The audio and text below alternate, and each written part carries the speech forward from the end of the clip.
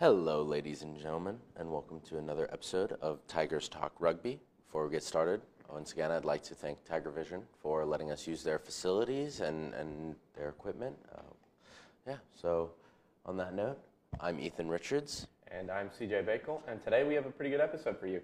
We're going to talk a little bit about this last weekend's Davenport-Clemson matchup, and we have a special interview with that as well. And then after that, we're going to talk a little bit more of the MLR signings that have been happening as of recently. Yeah, and then we're going to round it off with a little bit about the Premiership rugby going on in England. So let's get to it. First, again, starting off, Davenport-Clemson. Final score, 45 Davenport, 29 Clemson. I think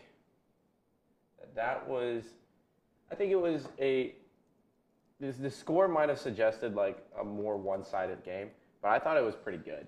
It was definitely a higher scoring game than we thought, and it was definitely like I don't know how to say it, not like a shootout or like a back and forth type match, I guess. Yeah, so from the perspective on the sideline, it was a relatively like Davenport scores a try, Clemson scores a try, Davenport scores a try, until there was a moment in which Davenport put 3 in a row in like 5 or 6 minutes or so. Yeah. It was real quick, really well put together, and that really like is what caused Davenport to pull away.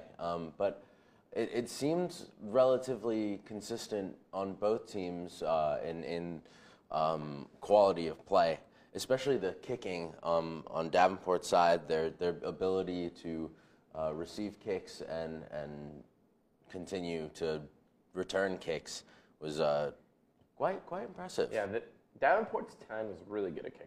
Yeah, He was really good at kicking. and their 15 was a very solid kick returner, and he was able to put the ball back up in the air when he needed to, or he was able to run that ball down. There was one point in the match where it seemed like the ball was going back and forth and back and forth. There was back and forth, and it's like, oh my gosh.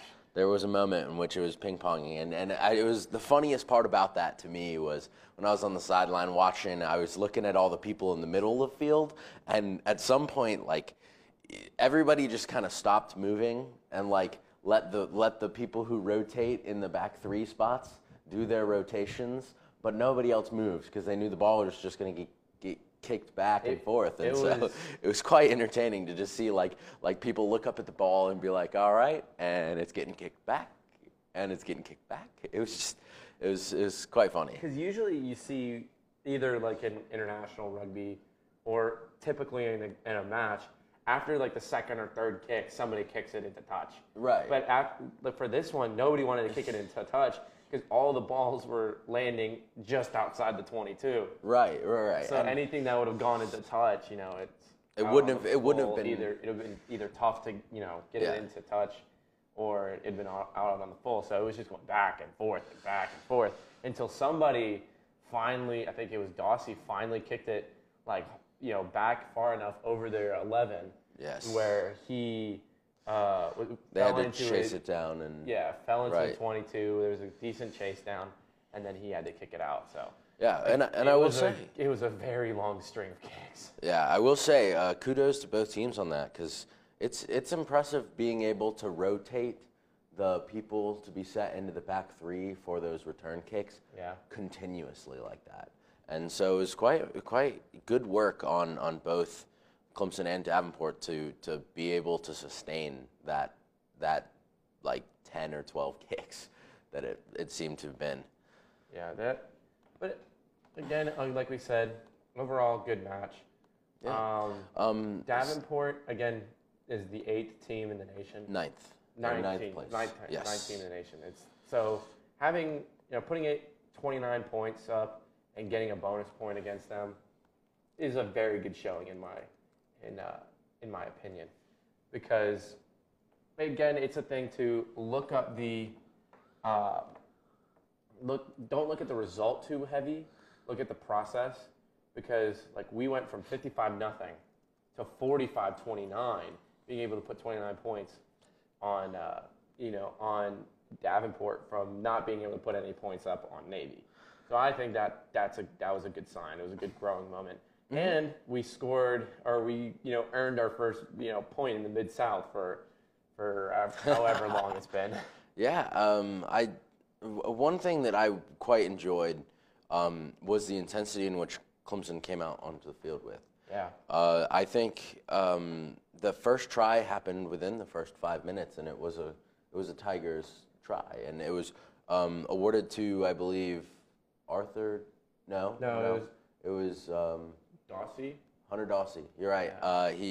It was Friend of the show, Hunter Dawsey. Yeah.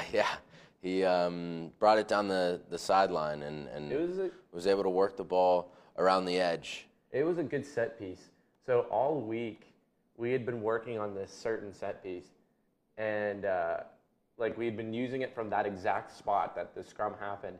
So when that happened, we were like, okay, guys, it's like a no-brainer. Let's try it. Let's try to do this, and it worked. So it was a good set piece. Yeah, it was exhilarating to watch, and it was cool to see some of the energy that came out of that off the bat. A lot of guys were really, really excited about that. Yeah, one of the things, though, I will have to criticize is I felt like there were a lot of mistakes in the basics. There were a lot more drop balls than what traditionally has happened in the last few games, I feel, for the Clemson Tigers. I think there was a lot of basics kind of a little bit on both sides that were being mistaken, because like their hooker, he was not able to throw lineouts whatsoever. Yes, yeah, I think the basics struck in different outlets. In different and places. I think the basics in which Clemson was struggling with were more impactful to the score than the parts in which Davenport were making their mistakes in. That's fair. Yeah. So, but I mean, that's again, it's every day is what the basics have, and it's not easy to come out every day, week in, week out, and do the basics right, and that's why teams like Life and Cal and Lindenwood and Navy, St. Mary's, those teams are the teams that currently they put they can do the basics really well, and they do the basics consistently, and that's that's a point in which I think everybody in the sport needs to work on. So, couple, I guess, good pointers. We had 3 people score their first tries last weekend. Yeah. We got Arthur Doyle, Markel Thomas, and Chris Orich. They all scored their first try, and I was very proud of them. And then Dawsey scored one as well. And I think was that it for scoring? I believe that was, well... No, there was one more. No, there was one more. I'm blanking. Yeah, I'm blanking on who did that. Scored it. I'm not sure who scored that one. But it was, again, having all those guys, come out and score really good tries. Like, Chris's was fantastic, and same with Markel. Both just breakaway tries, just running down, all put up, they backed themselves, all kind of individual effort. And it showed a good boost of athleticism that Clemson does have as a program, and it shows that it's not a scholarship program. But they're still able to find and involve and build players that not only put things together as a group and are able to score a try off of a strong set piece with Hunter Dawsey, but also individuals who can understand how to beat the man on the edge or beat the man on a breakaway and score the try on an individual level as well. Yeah. So kudos to them. That was good. It was good. Now, since we're talking about tries, yes, we had one controversial try. So, in my eyes, to explain what had occurred, there was a grubber by a Davenport player to himself from the 5-meter line into the try zone that he dove on and was awarded the try. Although after it had occurred, he looked as if he had messed up. Like you could tell it registered with him that he felt like he had made a mistake, which is why it's almost it's interesting. It's a controversial in the sense of if he didn't intentionally drop the ball onto his foot, which clearly it didn't look as if he did, then how do you award that as a kick when it was unintentional? That is traditionally considered a knock-on. And so the question is why was he awarded a try for an unintentional kick off of a dropped ball rather than the scrum going the other way? I know there was some discussion with a touch judge, although obviously I do not know what was said. I don't know if you heard it. You would have been a little closer. On the sideline. But that happened. It's just it's confusing to me as to why. First off, somebody would never grub to themselves on the 5 meter on a breakaway where there's really not much to defend or much defending them because the pass was made to him and he had the open field in front of him. Yeah, it was like he was going straight through a gap. It kind of looked like he was fumbling with the pass a little bit, dropped it a little forward. Yeah, it looked like he had tried to pull it into his chest, and it fell out from his chest, and it bounced off his foot, which is traditionally, if it's not an intentional kick, refs will call it considered a knock-on because it does come off the body initially as a drop. I will say it is definitely frustrating that happened because I think that was a big turning point because the Clemson boys would have been, they would have been within, 7 points at that point in time. They would have been within, 7 points. And I think that would have made it a little bit closer a game. Guys, the guys would have been like a little bit more invigorated and then wanted to go down and score again. So maybe, this is all speculation, but I'm just saying if it weren't for that try, maybe we would have had a different game. Speculation. Well, I mean, for sure, anytime there's a controversial call with a try, or points are going onto the board because of it, it makes it more impactful to the outcome of the game. Clearly, because points are involved. Yeah. And maybe, who knows? Maybe that try, if that didn't exist, the score would just be 7 less than what it was. But on the other side of the coin, like, there's so many different things that's one event impacts mentally, physically, like skillfully. It's a toss up. It's one of those controversial calls that I'm sure players on Clemson will be talking about for years to come in their match against Davenport, in which they were slighted a potential scrum rather than being scored on and causing a change in the play.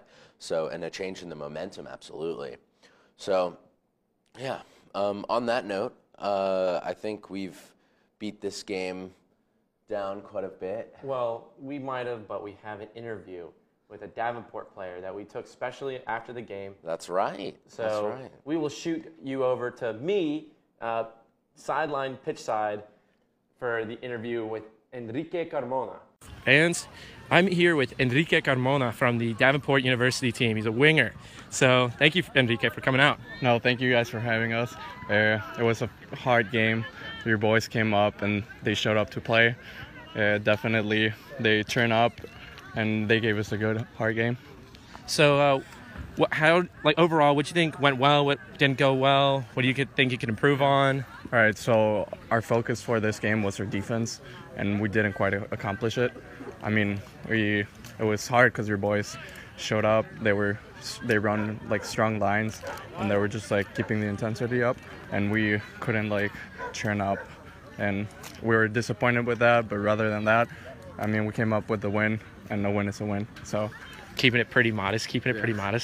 So your season so far is going pretty well. You're 1-1 now, 2-1.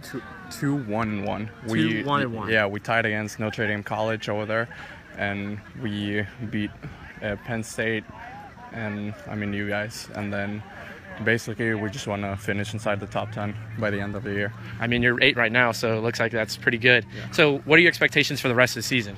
We only have one game left, and it's home against Lindenwood, which is the number 3 or 4 team of the country, and we pretty much want to give them a hard game and try our best and hopefully get a win. Okay, last question I have for you is, what is your favorite rugby memory? It's just playing with the boys at Nationals for sevens, and we got 3rd place, and it was it was a hard game, and it was really fun to play. All right, well, appreciate it, Enrique. Yeah. Thanks. All right, so that was a pretty good interview. And you know what? Also, so he talked a little bit about the Davenport situation in the D1A in the Mid-South. I would like to say they lost to Navy. Life played Navy this last weekend. Final score was 24-19. Wow. Life won. That was a close match. Really, that might put a little bit of ripples through the D1A. Yeah, probably the closest game Life's had in a while. Yeah, I can't wait to follow Navy for the rest of this year. It'll be very interesting. And into the next few years, really. Especially if Gavin Hickey sticks around. Clearly, he's done something to this program to bring them up into the upper echelons of play. And really back them. So I'm excited to hear more on that. So enough collegiate rugby. Yes. Let's get into the professional stuff. Yes. Because I'm excited for this MLR season, ladies and gentlemen. Yeah. So it's so close. It's so close, but it's so far. Couple months still. One of the things that we haven't talked about that is really big is the amount of signings and imports and transfers and all that stuff. Yeah, the MLR's brought in. So of course, a couple weeks ago we had that interview with Jason Dahm on the homecoming weekend for Clemson's alumni events. So we did hear about that transfer to Atlanta. But what we didn't really talk about was some of these other pickups by Atlanta. They had Harley Davidson as well. Big fan of Harley Davidson. Glendale, yeah. So that's 2 players that they just took from Glendale that were starters, really. Yeah, I think that might hurt Glendale a little bit because not only are they 2 starters, they're 2 young players. They are young. Both of them Jason are not too far out from college. Yeah, both Harley Davidson, played for Life last year, and then Jason is 2 years out. Yeah. So he's 2 years removed from the Clemson side. So it's pretty, it's pretty close. They're young players and they're impactful players. So I think Glendale or Colorado now, my bad, are going to be. That's one thing to talk about. I don't think it. I think Colorado's brought in they've made so many selections this offseason for a lot of names that are. I don't think they'll be hurt with these takes. I think they will be different.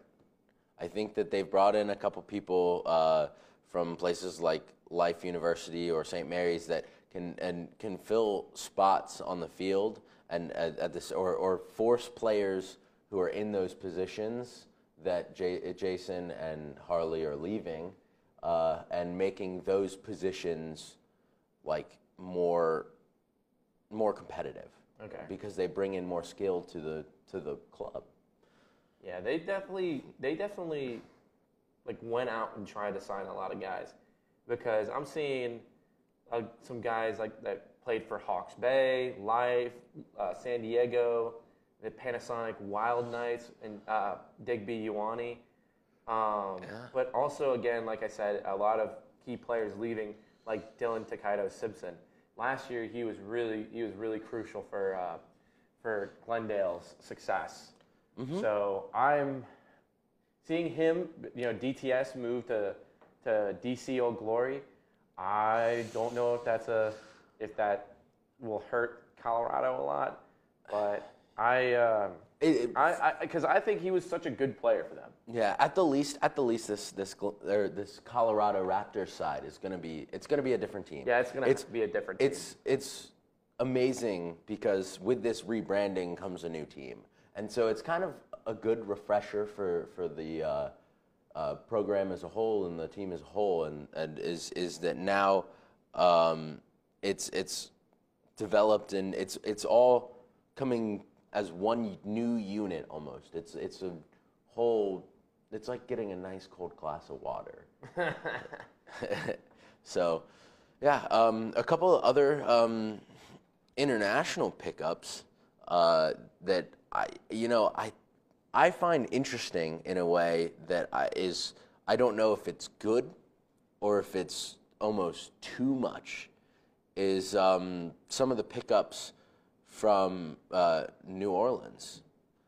Yeah, New Orleans. Okay. Yeah, so they've I thought only. you were gonna take a different segue route with that. No, actually, I was thinking about it, but to me, you look New Orleans Gold. You see, formally, what I am aware of, there's only been 5 pickups by New Orleans, and only 2 of them are American or from a U.S. program. Right. So I like the idea of pulling in some international talent to help increase the level of rugby within the U.S.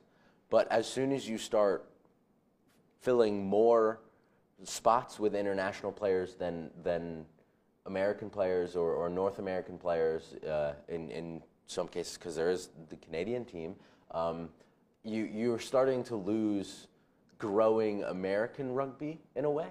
And to me, that feels like what MLR is looking at. It's a professional league in North America. Yeah. It's a professional league developing North American rugby. And as soon as you start losing a lot of American rugby players and filling it with international rugby players, then you're not completing that objective. So when you talk about that, I'm thinking of they're bringing these international players to make the game so much more competitive, so that Americans who come into the side have to play at this high level, so that when you get those Americans who play, they're playing at a high quality level of rugby. Yes. Alongside these internationals. So you look at the New England Free Jacks. They brought in 13 players. 12 of them are international. Yes. Coming from everywhere from Samoa, to Fiji, Tonga, Ireland, Canada, Japan. It's from everywhere. So I think that having that diversity of talent and coming from all these international places might be it'll definitely help raise the game's the MLR's game, the quality. But it doesn't raise American rugby quality or North American rugby quality, which is where I struggle with finding the balance. Because I'm content. I love watching good rugby. I love watching great rugby. I love watching phenomenal rugby. But I also love watching North American rugby grow. I want to see North American rugby be able to go into a World Cup and win 1, 2, 3 games and make it to the quarterfinals. Yeah, and maybe a decade from now we can make the change that Japan has made. Yeah. Make the difference that Japan has done. And so I struggle to see why so many international pickups is going to benefit North American rugby when you are releasing players who are American grassroots players who are trying to get better at the game and grow the game for the sake of North America in order to pick up and win with international players.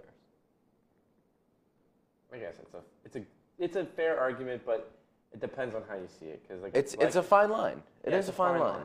And at the same time, we are going into the 3rd season with 3 new teams for this league, and maybe what I don't know, because I don't talk to the people who run the MLR on a regular basis, is maybe what I don't know is that they're bringing these players in so they can establish good rugby before they try to do that. And maybe that's a step that I'm not aware of and I want to give the benefit of the doubt because it's like this league is come together really well. Yeah. It's clearly going into its third season is the most successful American professional rugby league we've had. Period. So I And can see success coming from the route that's been taken. And then not only that, but being able to be a league that is able to like draw or be a draw for some talent, like big names, especially like we'll hit on in a second, but like some of these like huge names that are being able to pull in, like I think that it might be a good move to establish yourself as a league and be like, all right, we are gonna be. We might not be the best, rugby like league in the world, but we're going to establish ourselves as a good one. Mm-hmm. So like it's established as a good one, and then just build from there. And then being able to attract this international talent and these big names and recruit them might be like, hey, maybe this will bring in more revenue, more draw to the game, and then improve like the spectatorness of the game and draw in like more people to come watch, because like look at Seattle Seawolves, they sell out their stadium every freaking time. Yeah. So with that, like, but before we get into some of the advertising and the ability to watch the games, you mentioned that we're going to mention a couple big names that were brought in. So to me, the biggest name of recent, I think Ma'ananu is probably the biggest name brought in. Oh, hands down. At this point. Hands down. That's a pickup that I think will change how San Diego play, like 100%.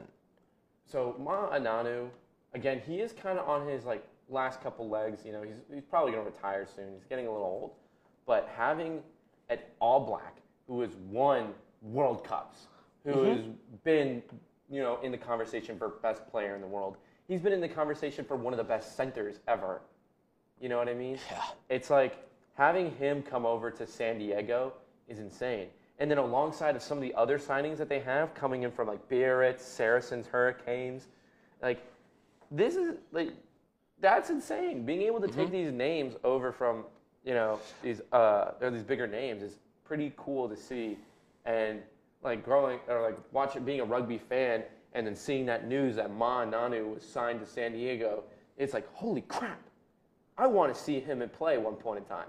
Yeah, that was one thing. Like, I never thought I was going to be able to see him play live, but he plays in the United States, and you can find some cheap tickets using Spirit. So yeah, it might not. Love trip to San Diego yeah. might be on the books for the Tigers Talk Rugby boys. Oh, absolutely! I would love to go out and do a show out on the West Coast, and maybe we could try to contact one of those teams. So, hey, you never know.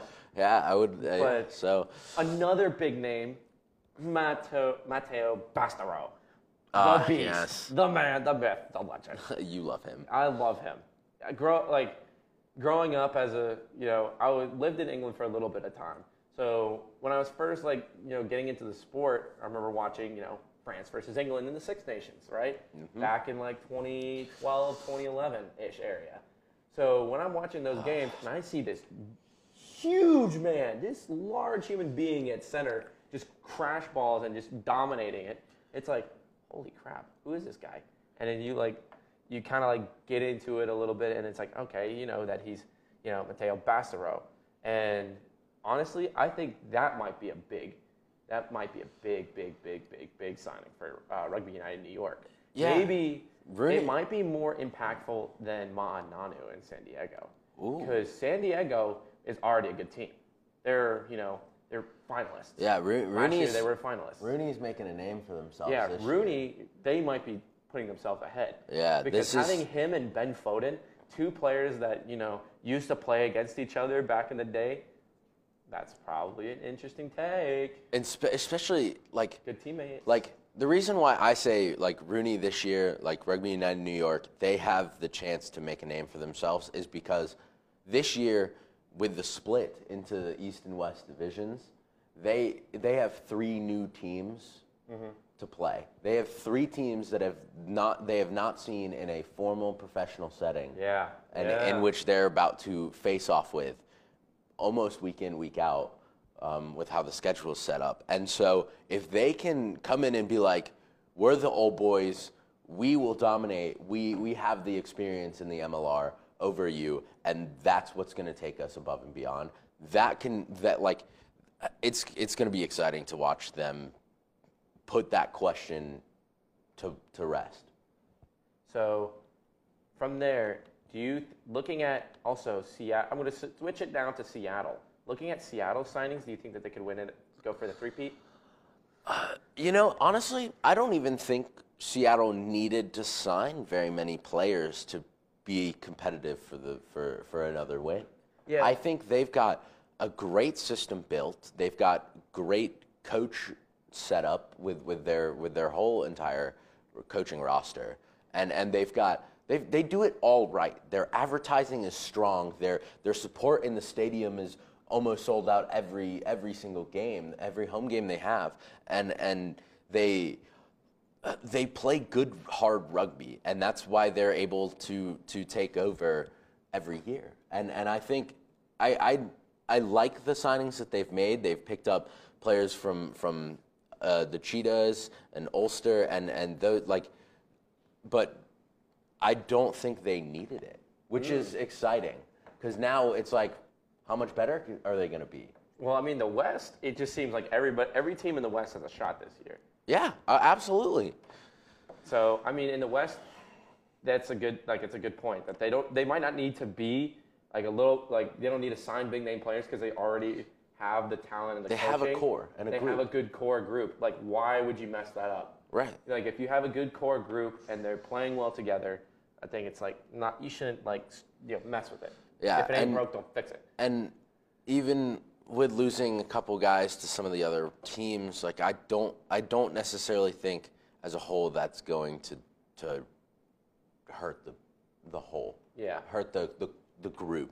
They're a very unity-based program in my eyes. So now going to another West team, a Western Conference team, Austin Herd. Do you think that they might actually win a game this year? Oh, wow! Do you think they'll be improved? That was a hard shot right in the gut. Well, I mean, it's tough because last year, I guess they didn't get the results they want. No, I think that what they really need is just to find a groove and stick with it. I mean, they've lost about 10 guys. Yeah, they lost a lot of guys. They've lost a good portion of their rosters. So they're gonna be a whole new team, and whether that team is gonna be good, I can't give you the answer. I want to see a good Austin Herd. I want them to be able to compete and take over and show up and be like, hey, we might not have done well the last few years, but this is our year. This is the year of the Herd, The year of the Herd. I like it. So, but I mean, once again, they've made so many changes, and I believe they have a new coach now as well. Do they not? I believe so. Yeah. So who knows what's in store for the Herd? So can we spend 2 seconds talking about Houston SaberCats? You may spend 2 seconds I may talking about spend 2 it. seconds. So SaberCats, a little biased, but in terms of their signings, I don't know how they're going to show up this year because they lost Matt Truville, who last year was more like a player coach, like a player recruiter coach. Mm-hmm. He's been a solid, leader on the team, and now he's retired. And I think he's taking now a coaching role, which, as a player, I think that might hurt the team because he was a really good player. But as a coach, he's a very good leader. So who knows? My biggest thing is that they lost Joshua Vesey. Holy smokes, was he a player? He was. So he was suspended for a decent amount of last season. He was. But in the games that he played, he was running over teams. So I remember watching Glendale versus Houston in a very good tight game, and he was like lightning in a bottle that game. They passed it to him. He was just trucking people. He was stiff arming them. It seemed like whenever he got the ball into space, he was already gone. It was insane. Yeah, He's a good player. For me, the biggest thing I see, the biggest pickup to me is Zach Godfrey from Leicester. Yeah. I think that'll do some good for the program. Yeah, get a nice English boy in there. Bring him down to Texas. But also, I wouldn't say Zach Godfrey's like a oh my gosh sort of name, but he's Leicester consistent. Tigers. He's consistent.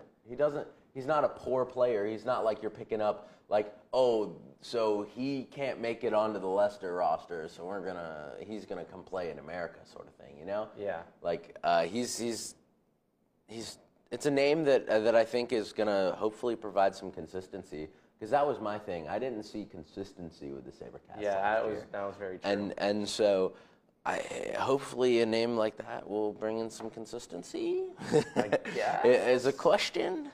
So or maybe he'll become inconsistent with the program. I hope not. Oh, I hope not. But like we've been saying, we're thinking that this next year is going to be looking really, really good. Yeah, it's gonna be good. So yeah. So shifting points.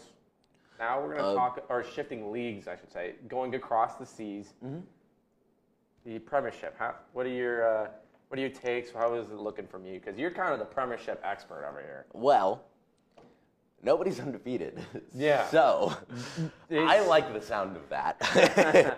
As a Bath fan myself, I like it when nobody's undefeated, because right now it's been a mixed bag at the beginning of this year. The first couple of weeks I saw Bristol, the results that Bristol was having, and I'm like, dang, they're doing pretty well, and then they lose a game, and it's like, oh. I mean, they're still doing great. They still have the highest points differential in the league, and they've still I believe collected all the points they can have as 3-1. Really? Almost all. Close. They've got 14 points in the league. So that would be not quite all the points then. Yeah, not quite all of them, so, but still but enough. Up there, plenty of points. And so them and Northampton have kind of been leading, but yeah, the Saracens is third, but that's like a big asterisk right now. Take that total and minus 35. Ouch. No, my thing is with some of these teams is you're going to see shifts in this table as the international players trickle back into the Premiership.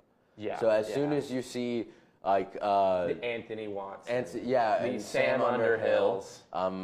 Clearly we named the Bath players because I'm a Bath fan. But so Owen Farrell from the Saracens, there you go. and Maro Kojic. Yeah. You've got there are plenty you have to clerk for sale. Vinipolas, both of them make their way back in, and you get those names back in. Saracens will be a different team. Well, I mean, without a doubt, Bath will be a different team. And even with the few guys that they have that are going to be coming back, it'll be a different roster. So even they're sitting towards the bottom of the pack because of their points differential and because they haven't gotten all of their bonus points and whatnot in all their games. But once those players start making it in, so I'm very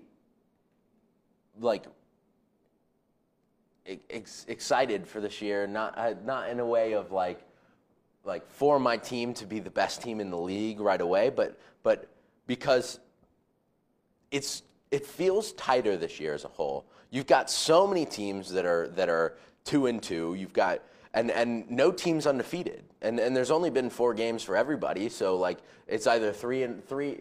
It's 3-1, 2-2, 2-2, or 1-3. So everybody is a game away from the people 3 in front of them or 4 in front of them. So the jumps in the standings right now could be immense, which I'm ready to see. I love to see a shakeup, and I'm always satisfied when Saracens is not at the top of the table. Well, I mean, they're not We know that this year, due to their salary cap violations, Yeah. they're not gonna. That's- They're not gonna. They cannot be at the top of the table this year. Which- So it's definitely a year for some of these other teams to pop off and do really, really well. Yeah, I intentionally threw that Saracens comment in there in hopes that you would do that, so thank you. Yeah. Saracens, I don't know how they made a mistake like that.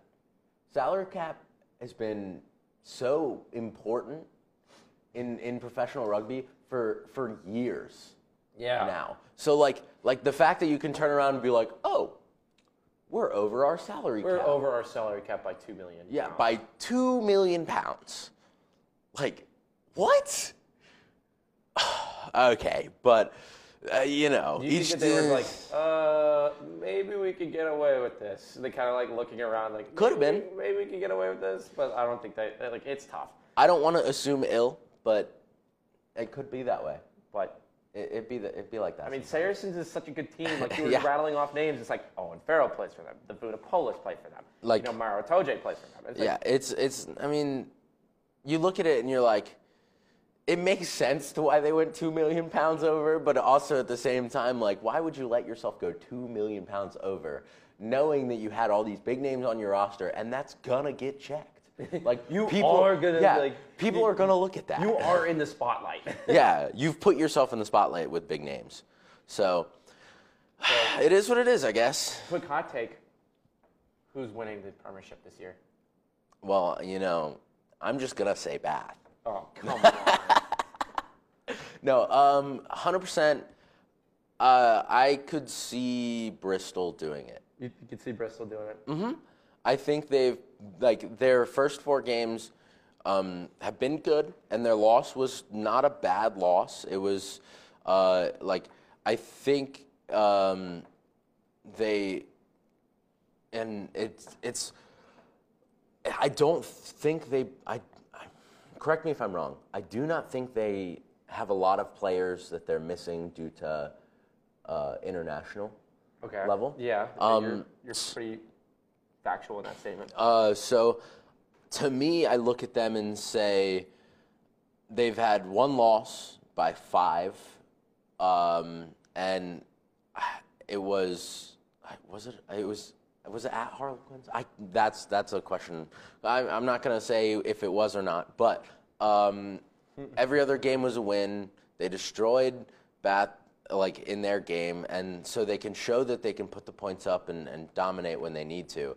So as long as they're not riddled with injury, I think they'll stick on this trend. I think they will still beat other programs. But at the same time, I'm a Bath fan. Bath's going to win the Premiership. They're going to win it every year for the next 20 years. Screw anybody that says anything otherwise. Gosh. That was probably the most biased statement of anybody You're dang in right. sports media, period. No. I mean it with good humor. They definitely haven't been playing the cleanest games recently.